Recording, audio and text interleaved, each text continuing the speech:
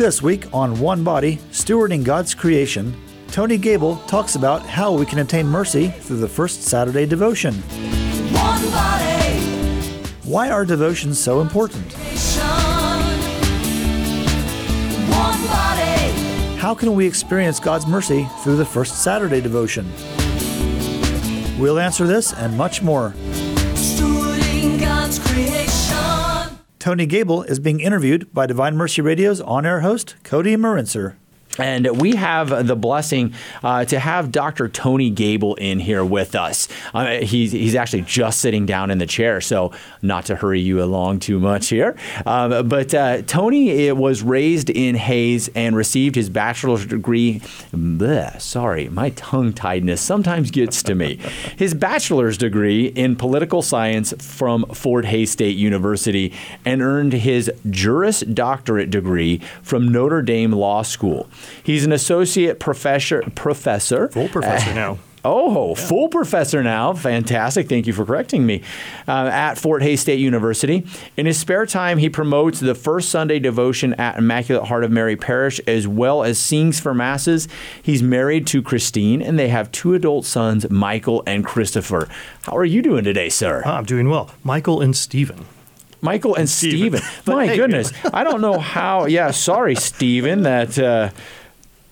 we got that wrong. I apologize, but thank you for correcting me on that also. Feel free to correct me on anything today. It's kind of funny. His godfather and his confirmation sponsor is Christopher. So, maybe that. So, and they both look very, very alike. I mean, they're definitely cousins. There's no doubt about that. Fantastic. Well, it's great to have you into the studio today. Sure. I think we're going to be talking about the first Saturday devotions. Is that correct? That is correct. All right. So I'm going to just kind of let you lead us off on where do you want to go with the first Saturday devotions? What is it? How do we do it?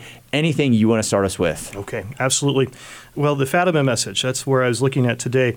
And I think if you take a look at Fatima, and in particular what has been requested of us and what's been promised, there is certainly a mercy there that is granted to us. And one of the things I wanted to take a look at today, or at least during our conversation, is the vision that Sister Lucia had during 1929, so June 13th of 1929. We'll talk about that just a little bit later. But before we jump into this and get into that topic, a couple of things about the first Saturday devotion. Just so people know that we do have that devotion, and we certainly practice that at Immaculate Heart of Mary Parish in Hays. I know St. Joe's does as well.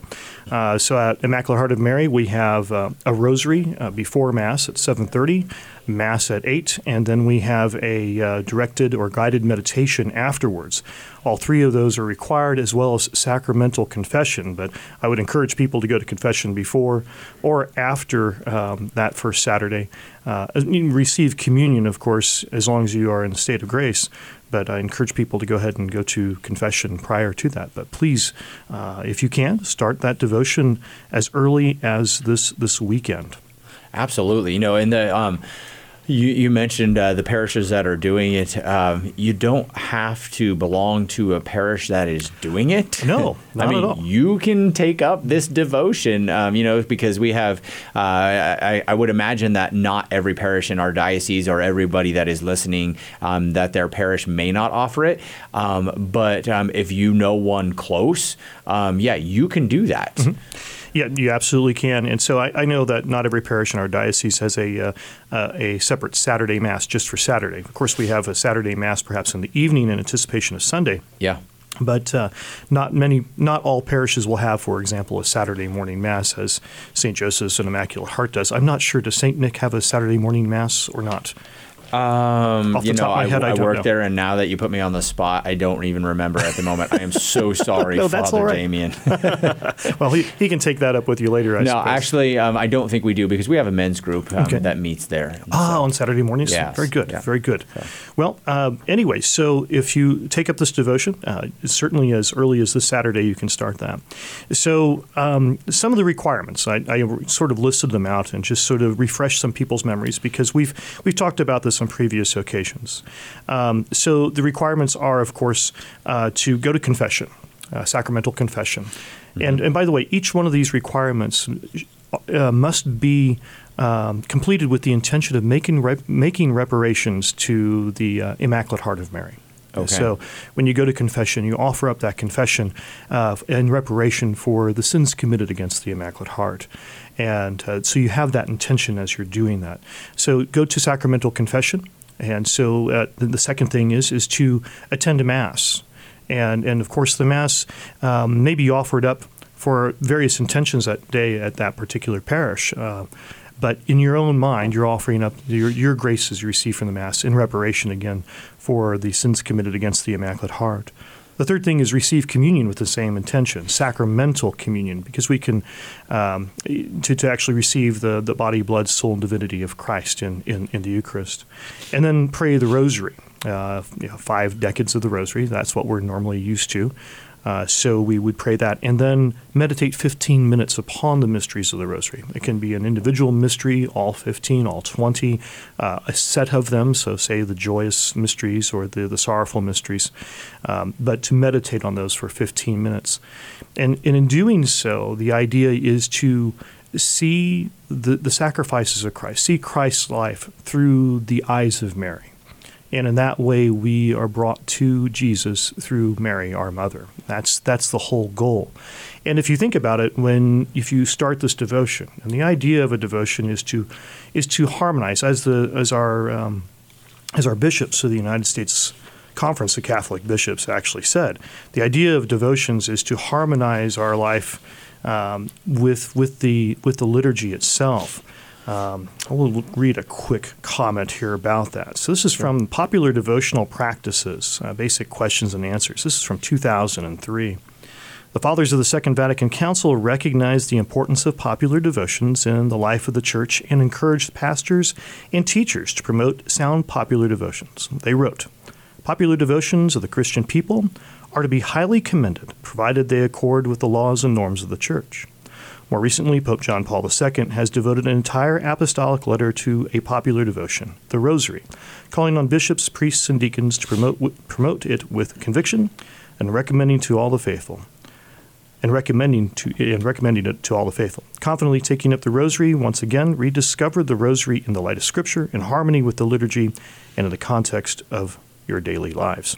So the idea behind devotions is we should harmonize those personal devotions that we have, that we cultivate, whether it's a devotion to a particular saint, perhaps a devotion to the way of the cross, a devotion to prayer life, in fact, and a devotional reading of the Bible. We should harmonize that with the sacrifice of the Mass, the liturgy that is there, and in that way draw ourselves ever closer to God. Absolutely. And that's the thing with all of these is, sometimes people are like, well, what's the end goal and stuff like that? And you already talked about that. But the beautiful thing about it is that if you look toward these, look at the things that you do, confession, Mass, communion, Rosary, meditate on the Rosary. Everything that Mary wants is to point you to her Son. Right. And so if you look at it, you're like, oh, well, that makes me a better person. That makes me better. That brings me sacramental graces. Like, wow. Yeah, if I do these things, no wonder it would have some sort of effect on my spiritual life and my relationship with Christ. Yeah, absolutely. And when you think about this, the request for this particular devotion is 5 consecutive first Saturdays. Mm-hmm. But nothing says that you're one and done. Yeah. That's certainly the promises are there, and that's what's been requested.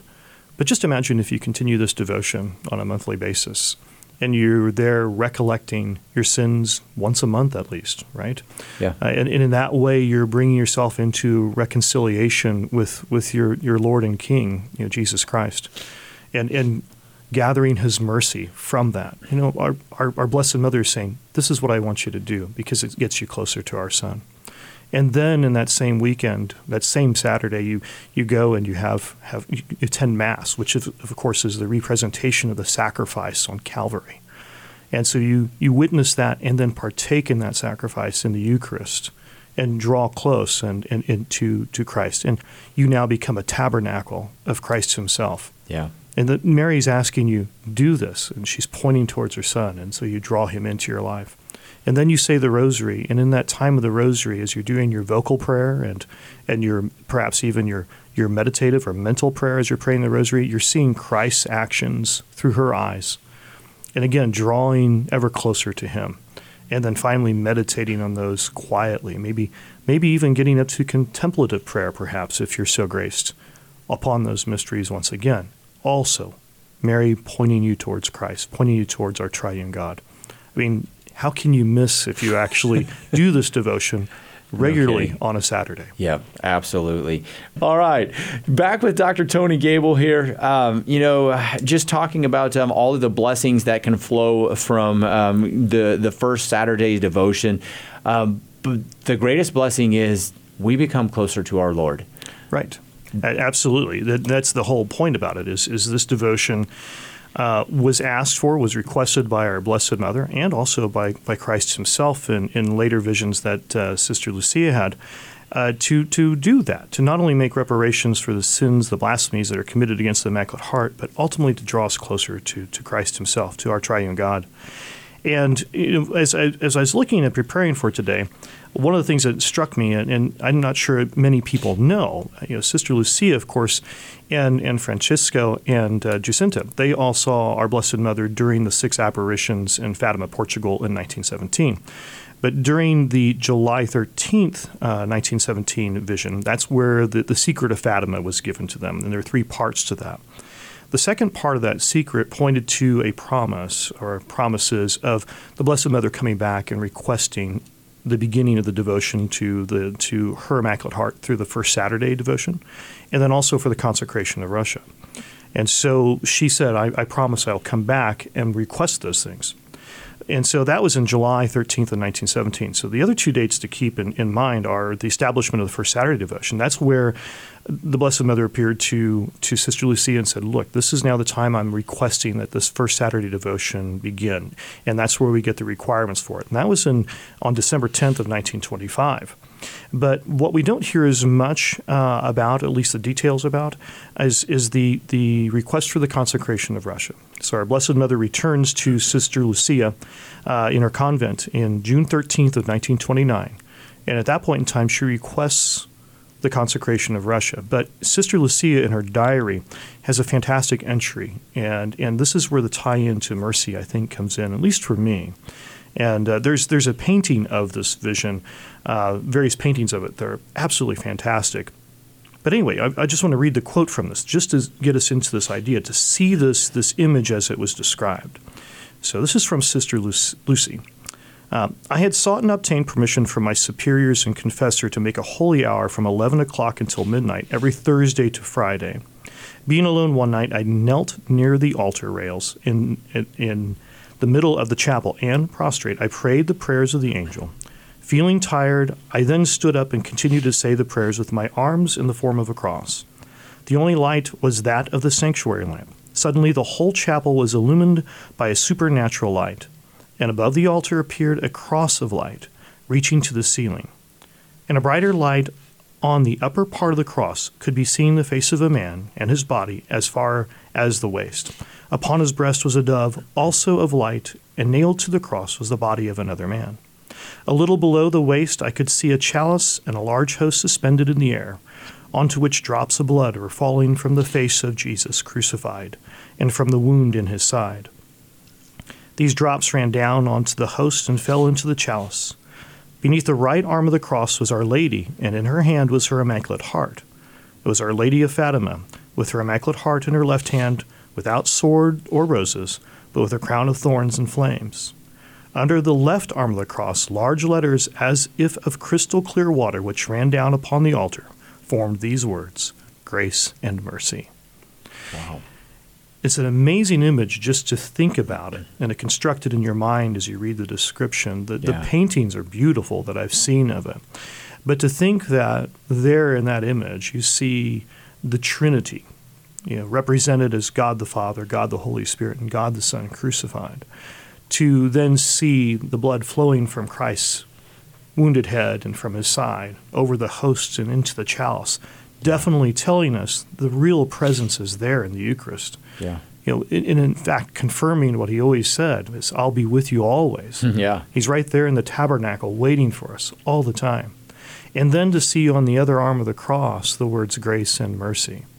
And those endure forever. If we embrace that cross, if we see that cross and venerate that cross, grace and mercy are waiting for us, and especially in this particular devotion.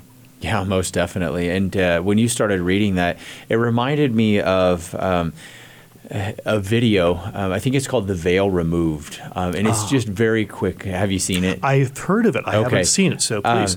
There are things in it that, maybe I would change, and that maybe I'm like, is that really what angels would look like, and stuff like that. But get yourself past any of that. And just pay attention to I think it's a 5-minute video. Oh, this is the one, what's happening during the Mass. Yes, it shows, what's literally going on during the Mass. And so, when you talk about the blood coming down his side, and dripping into the chalice and stuff like that. And so, it kind of pulls back the curtain over our eyes and kind of shows you the realities of what is happening. And I think that as humans, part of our problem is we want to be able to see everything. We want to be able to observe everything. We want to be able to prove everything. And so the spiritual realm sometimes to us seems like, well, maybe it's not really there. But it's just as much present and just as much real as, Dr. Tony and I are sitting across from one another. We can see each other. We can talk to one another. Just because we can't observe it with our eyes does not mean it's not happening. And the reality of what is happening there, I would just suggest go look it up on YouTube. It's not that long. You can spend 5 or 7 minutes, whatever it is, and just pay attention to what really is happening at the Mass. A good book that I remember reading, I should go back and reread it, but it was a number of years ago, was Scott Hahn's book, The Supper of the Lamb. Oh, yeah. Which is a fantastic discussion Absolutely. of what takes place at the Mass. It was something that profoundly changed my approach to the Mass and how I attended and how I participated, how I assisted at Mass, so to speak, to understand the sacrifice there that was taking place and to really understand that what we see and don't see is that we are back there when the Mass is taking place. Heaven comes down to earth, touches there. We are there with the communion of saints. And we are there very much as this image that Sister Lucia has seen. They're seeing again the sacrifice on Calvary. It's being represented in this situation, and it's rather profound. It's very, very profound to see, to know that we are bound across time and eternity with all the saints right there at that point in time. Every Mass that we go to. Absolutely. And if you want a foretaste of heaven, that's it. When you have your mind properly it constituted and aligned to what is taking place, it's very impactful. Yeah, and I think that when you understand that, and we're humans, there are times I will admit that I go to Mass, and if I just pay attention with my human senses, then the Mass falls short. But the Mass never actually falls short.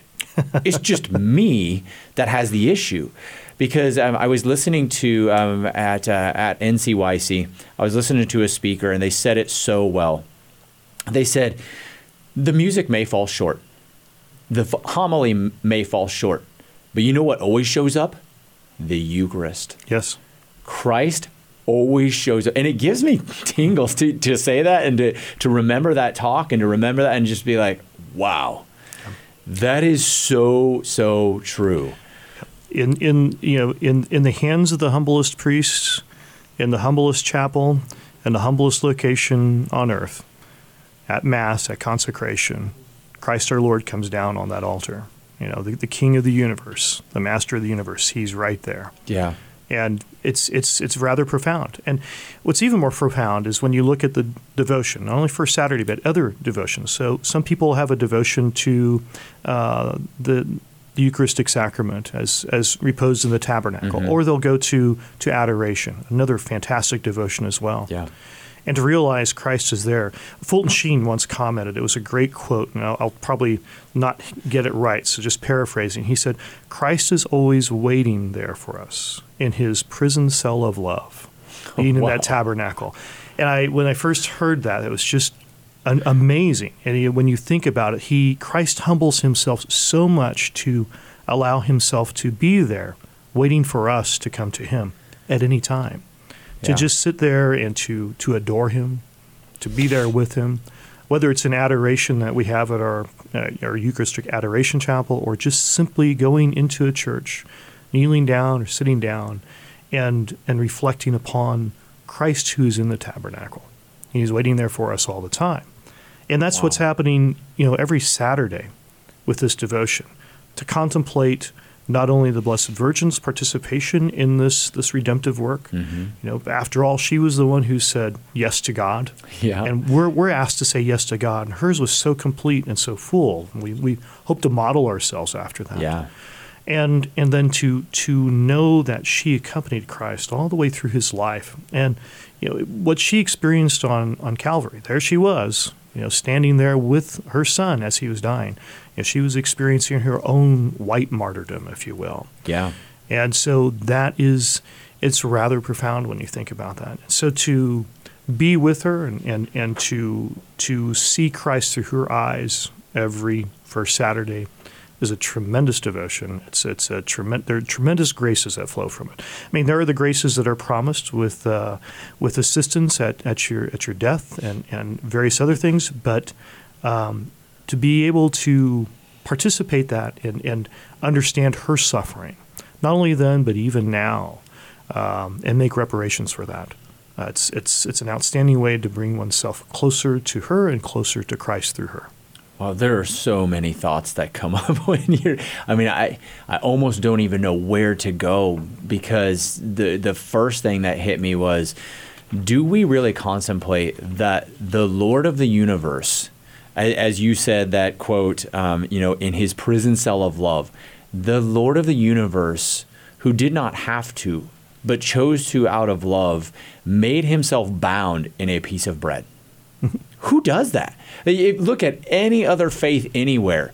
No other God from any other faith humbled himself to say, I'm omniscient, I'm omnipotent, there's nothing I can't do. I don't have to do this, but because I made you out of love and I promise to be with you always, I will bind myself in this prison cell of love, as you said, he stated.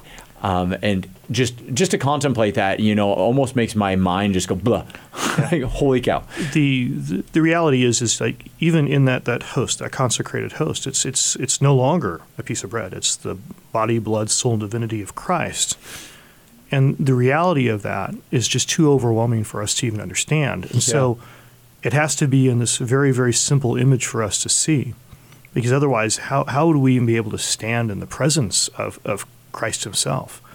It's kind of funny. I remember listening to, it was probably within the last year, Father Nick Parker came in and had a discourse on Eucharistic miracles, and the idea that some of these, we've seen where a consecrated host suddenly turns into a piece of flesh. Typically, it's, there have been studies of this, it's a piece of flesh from a heart, of all things.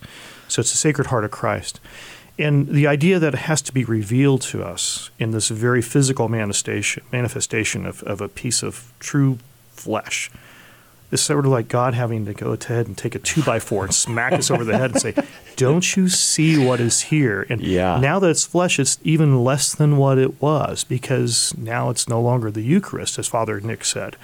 But prior to that, it was Christ's body, blood, soul, and divinity.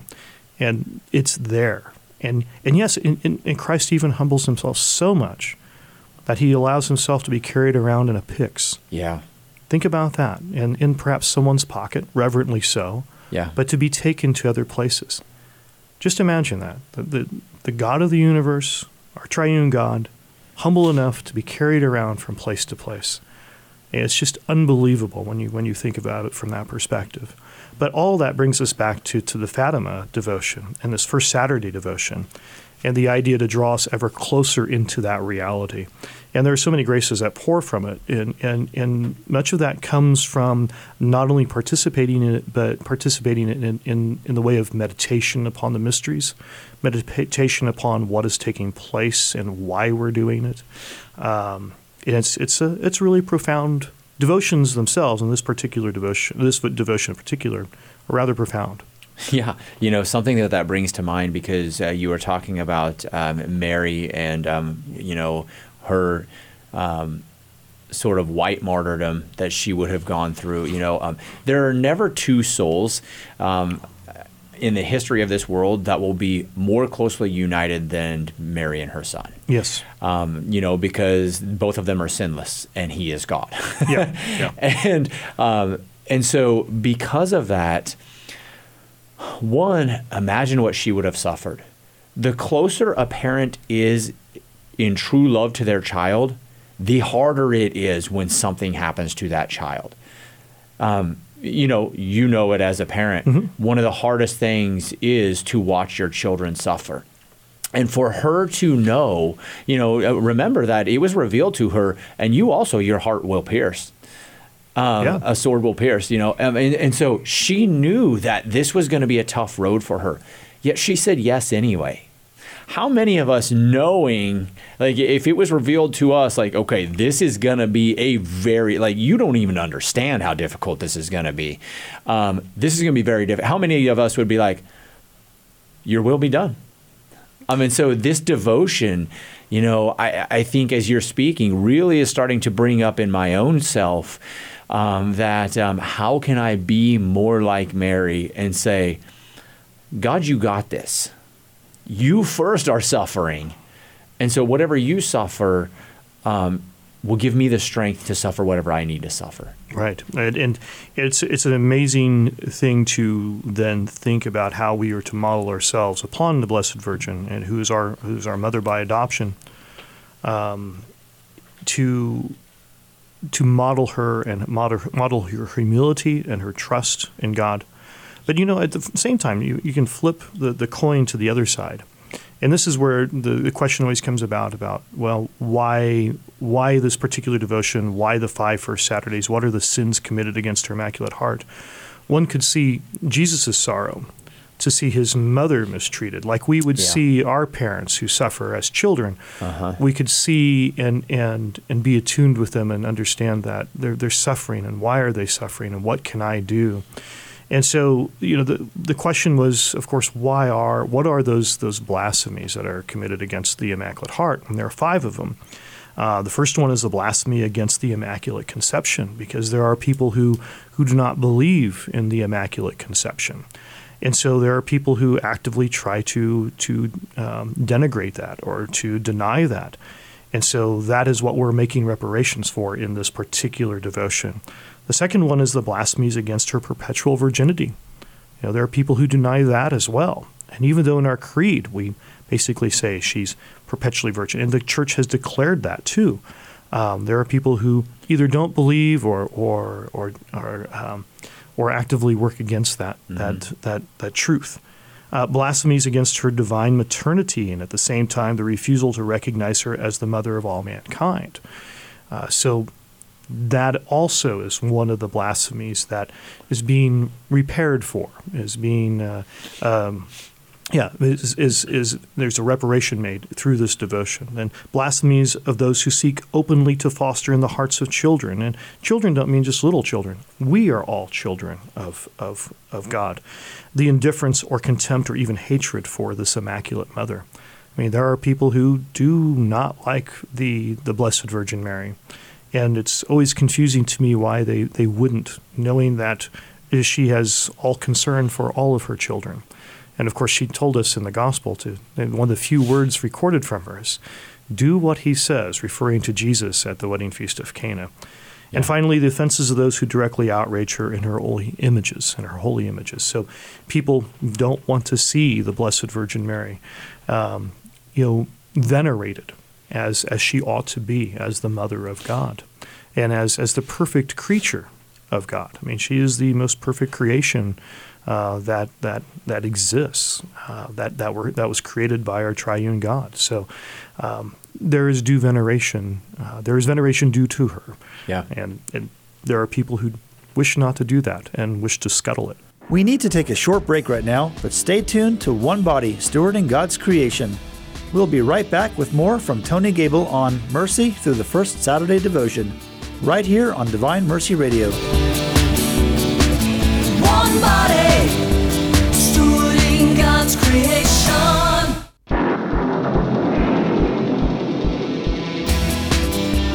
We're back on One Body, Stewarding God's Creation on Divine Mercy Radio. One body, Mercy through the First Saturday Devotion. Tony Gable. one body, stewarding God's creation. Cody Marinser conducts the interview. Thank you so much for listening. Let's get back to Dr. Tony Gable. You stopped by talking about this first Holy Saturdays, making reparation for the blasphemies against Mary. And one of the things is, sometimes, especially if we have non-Catholic listeners out there, it's not because Mary is God. But if we think about it in this way, when anybody says something irreverent, cheap, wrong about somebody else, what that does is that demeans their personhood. It demeans their name. And so Christ has every right to say, this is my mom you are talking about. Right. And I do not appreciate that. And just like any one of us ought to and should stand up for our parents and say, no, that's my mom. Please do not talk about her in that way, and it'd be nice if I got an apology, and I think Christ and Mary have every right to ask that. And because there are some people out there that are just going to be like, who are you to tell me? The rest of us need to then pick that up and say, for all the things that are done wrong against you, Lord, and against your name, Mary, and who you are and your important role in our salvation, I want to help make reparations for that. Yeah, absolutely. In fact, that's in my mind, that's in fact one of the main goals is to comfort her and comfort her son. Comfort Christ our Lord. Because if someone, as you said, would say something terrible about our mother, not only would our mother hurt, but we would hurt very much too.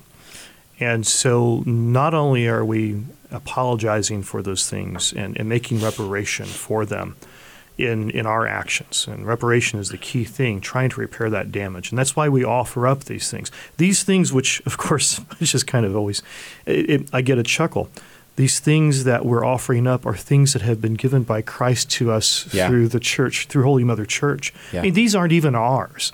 We're just essentially taking these wonderful gifts that are already given to us and then sort of putting them back in the hands of God and saying, I'm offering up the graces from this. And in order to repair damages that have been committed against the Immaculate Heart and against also your Sacred Heart, Jesus. Yep. It's an amazing thing to do, and it's an amazing thing to contemplate. And crazily enough, I was thinking of something else, and as I was saying those things, it just slipped out of my mind. So now I'm trying to think of what I was going to say. Well, I'll throw something in here then really quickly, because as you were speaking about that, and I tried to write these down, all of the blasphemies against Mary and her person. One of them, is blasphemies against holy images. So there's all kinds of paintings, all kinds of art and stuff like that. And so if you want to know, I guess, what drives Satan mad? Well, look at the things that are being done to images of Mary. There are things out there that I can't even say on the air that are done to images and pictures of her, and people are so-called calling them art. Yeah. And so if you want to look and go, okay, well, is this actually wrong? Are Catholics wrong in their veneration of Mary? I would say maybe even start taking a look there. If it was wrong for us to do that, then Satan would love it, and he wouldn't do those things against Mary, if you're following me. Yep. Because veneration of Mary is a very good and holy thing, because she's all of our mother, our spiritual mother, and because she points us towards Christ, then Satan hates that, and he wants to destroy her image, which is why they do things like this to those pictures, is to demean her worth. Yeah, there are two aspects to that when you look at the demeaning of the sacred images. The first thing is the defacement or the debasement of beauty. Yeah. I mean, truth is beauty, and in beauty we find truth. And so it sounds a little circular, but if you're following me here, if you look at, you've probably walked into various churches. Some of them are newer, some of them are older, but ones that have been beautifully decorated. Yeah. And you see the artwork, and immediately you're drawn to the artwork, not because of necessarily the image that is there, but you look at it and you say, this is beautiful. Yeah. And you're stunned, first of all, by the beauty. Second, that human hands perhaps could have created this. Yeah. And then you look at the image, and if it's of the Blessed Virgin, or if it's of the Blessed Virgin and St. Joseph and the infant Jesus in a creche, you're looking at perhaps the nativity scene, a beautiful painting of it. Suddenly you're drawn into this contemplation, and your mind rises to God. Okay, so you undercut the beauty. That doesn't happen as easily. Yeah. You defame or you deface the image that is to be venerated. That's the attack against the message that is being conveyed. And so there's a twofold attack there. If it's no surprise that as you look around, sometimes you see things aren't as beautiful as they once were. Mm-hmm. Whether it's the architecture that you might see from time to time, whether it's what passes as edgy art nowadays. You begin to see that there doesn't seem to be an eye towards what beauty is. And you find some comfort going to some of these to museums that have older paintings, especially from the period of the 14s, 15s, and 1600s, especially by Italian or German masters. Absolutely gorgeous paintings. And suddenly you see that your mind is lifting towards God. And that brings me back to I remember what I was going to say. Okay, fantastic. So as opposed to the blasphemies or the terrible things said about her mother, and that hurts Jesus, think about when one prays a Hail Mary and does so with intention and with devotion. Mm-hmm. Because there, when you say the Hail Mary, you're giving honor to Christ's mother. And just imagine how he probably enjoys hearing that from your lips to repeat the words of the angel Gabriel, Hail Mary, full of grace, the Lord is with thee. Yeah. And then to repeat the words of St. Elizabeth, who says, blessed are you among women, and blessed is the fruit of your womb. Yeah. I mean, just imagine, when our parents, when we hear from friends about how they admire our parents and those wonderful stories. They say, oh, you should have seen your parents back when, or they did this, or your dad did this for your mom, or your mom always did this for your dad. And you sit there and you have this sense of immense pride and love for your parents. Just imagine how great that is when Christ hears us say that about his mother. Yeah. As opposed to what we see, these sins committed against her Immaculate Heart. Yeah, no kidding. Wow. You said that so much more beautifully than me. Thank you. But I mean, to kind of just... Thank you for prodding me along this path. Hammer that point home. Yeah, the beauty draws us towards the transcendence. And there was I don't remember who it was. Maybe you will know. But I'm thinking it's a very prominent theologian in our times right now said, he's a convert. And he said, if Catholics are wrong, how did they get beauty so right? Yeah. Because he was looking at all the old Gothic era type cathedrals and stuff like that, and I think he walked in one maybe in Rome or somewhere. I could be wrong, but yeah, I was looking at it and was like, and that was kind of his first draw towards, I need to take Catholicism seriously and look at it. And then he became Catholic. And it was because of beauty that drew him towards the church. It's amazing what that will do. Catholic art, good Catholic art, draws the mind towards God. And helps elevate our minds towards God, and Yeah. that's really what is necessary. And I am now again. I had something else in my mind I was going to follow up on. Well, I'm going to put Okay. a shameless plug in then for Immaculate Heart of Mary. For all of our churches here, because we are blessed in Hayes. St. Nick's, we did a renovation here a few years ago, and people are still like, "Oh my goodness, it's gorgeous." Oh, yeah. And Immaculate Heart, I've seen the artist renderings, and when that is finished, I said yesterday, I'm not even a parishioner there, but I'm so excited to go there. Daily mass or whatever it is I may show up there for.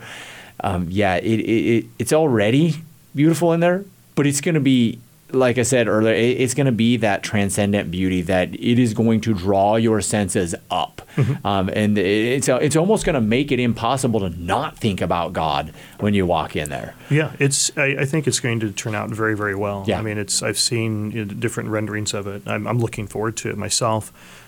Can't wait Yeah. till that day when it's all done.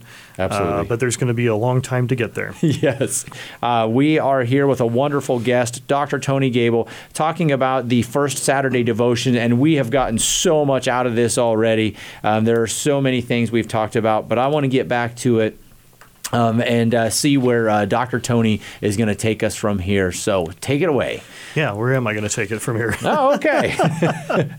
But going back to the very beginning, this idea of devotions, and we do have several devotions that help see us the mercy that is available for us. Sure. Looking at the mercy that endures forever.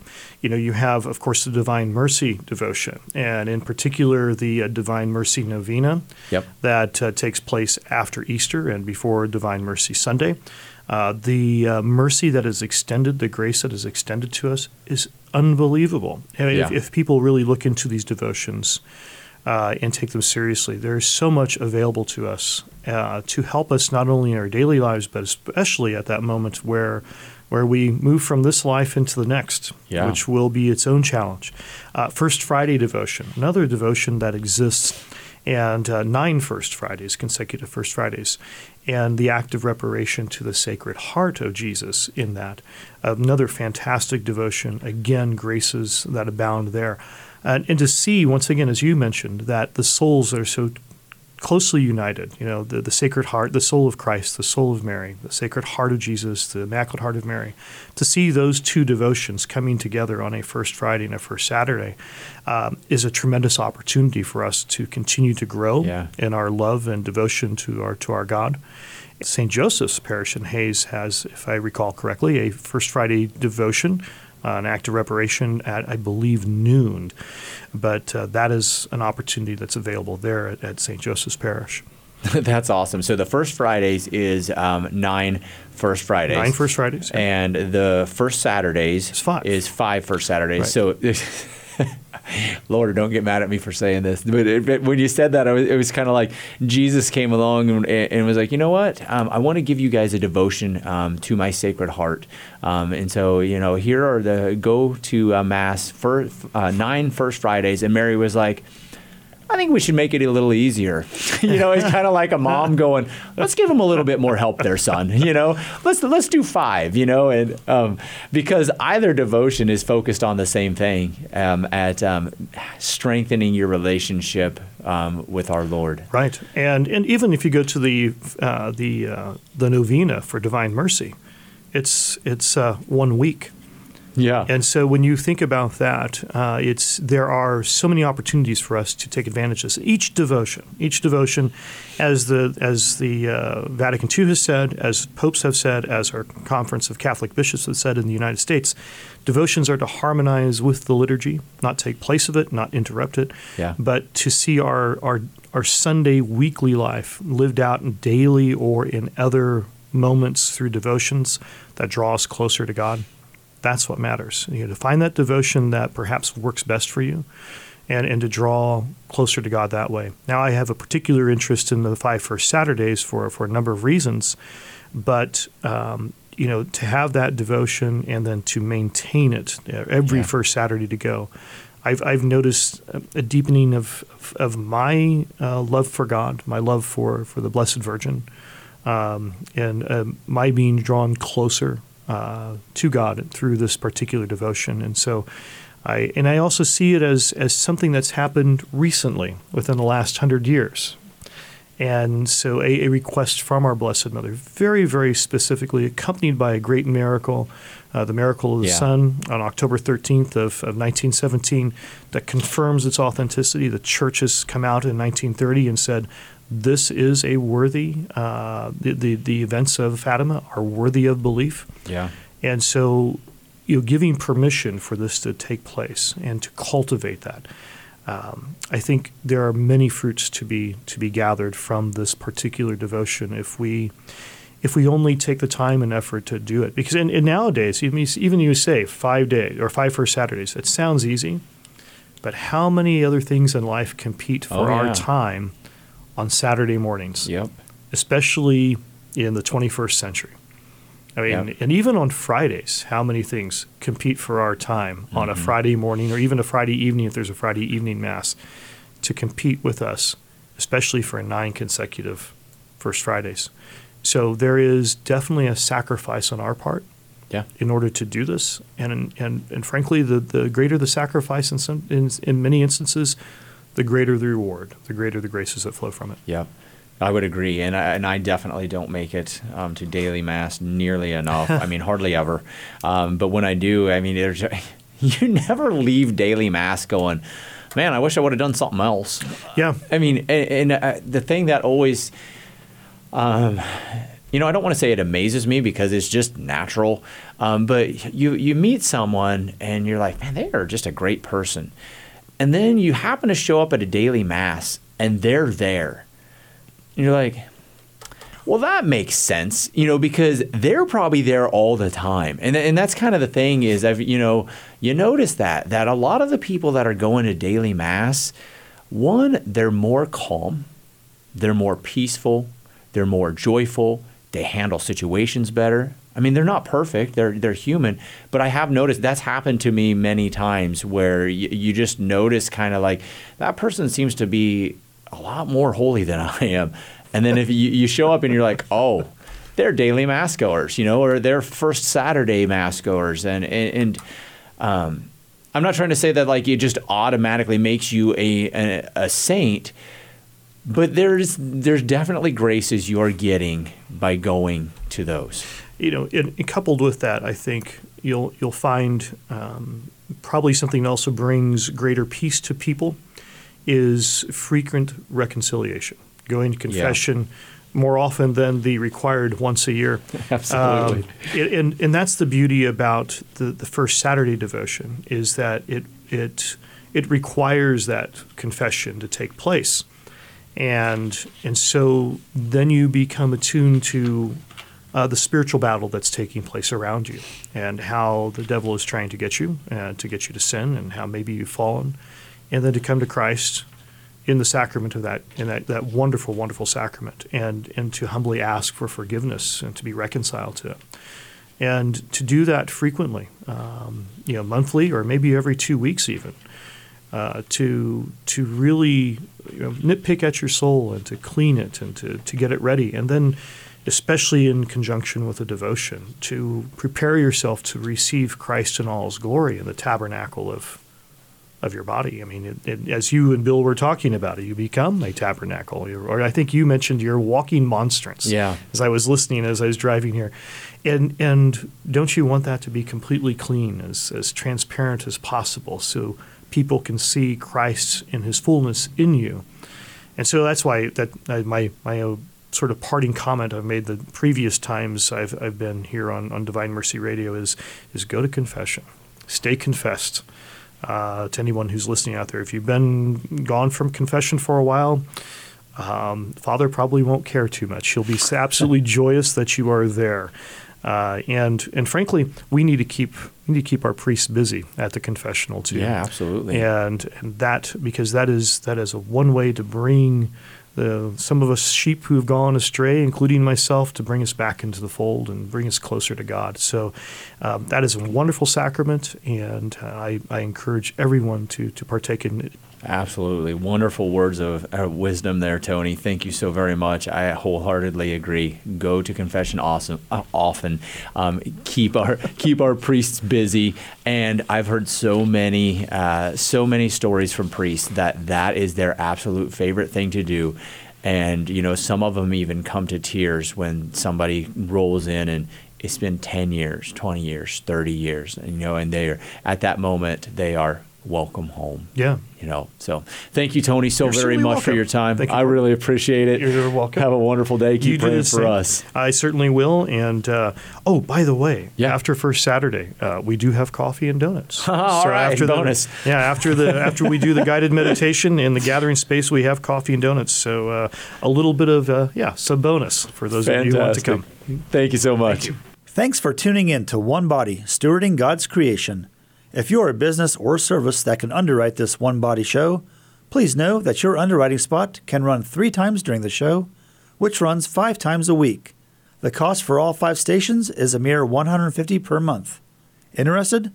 Call 785-621-4110. You're listening to the network of stations of Divine Mercy Radio. If today you hear His voice, harden not your heart. One body, stewarding God's creation.